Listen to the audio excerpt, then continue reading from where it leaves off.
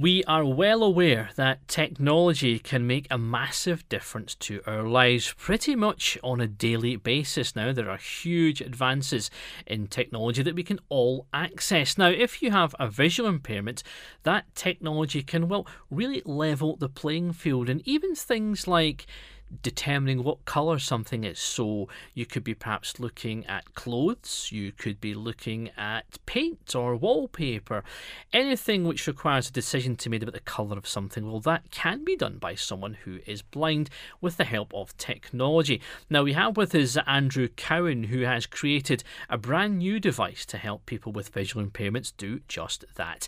Andrew, thank you for joining us. Thank you very much. So you've created this colour detector, but take me back to the initial idea. Where did the idea for this come from? Okay, so my grandma was registered blind for over 40 years.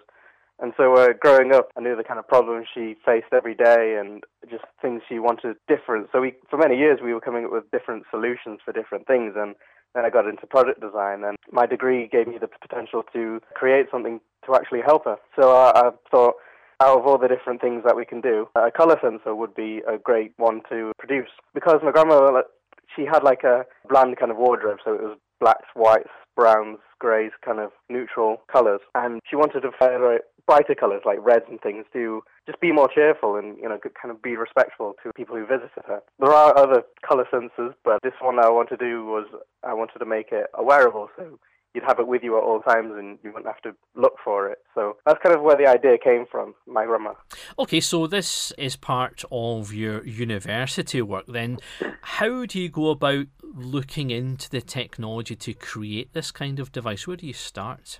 Well, at first I didn't really know much about the technology side or coding for that matter, but I went through the internet and I went looking at current technologies on the market. At first I went to the My Sight pop-up shop in the Victoria Centre in the centre of Nottingham here, which is a charity for the blind, and they have a certain amount of products on show, so I went to look at those at first, just to get an idea of what kind of technology they use currently. And then I went searching on the internet. Currently there are programmable circuit boards right now that you can just plug into your computer and you can write a bit of code and you can make it do anything you want, really.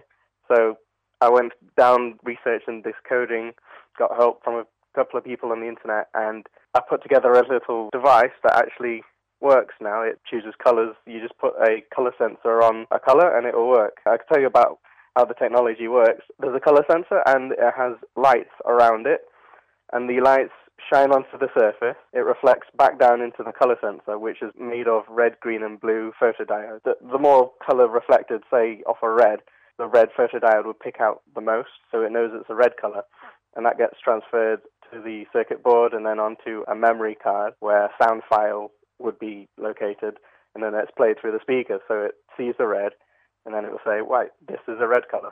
Okay, and you mentioned that this is a wearable device, because some of the devices at the moment are ones you'd perhaps have in your pocket or perhaps apps that run through smart devices, but you specifically wanted something wearable.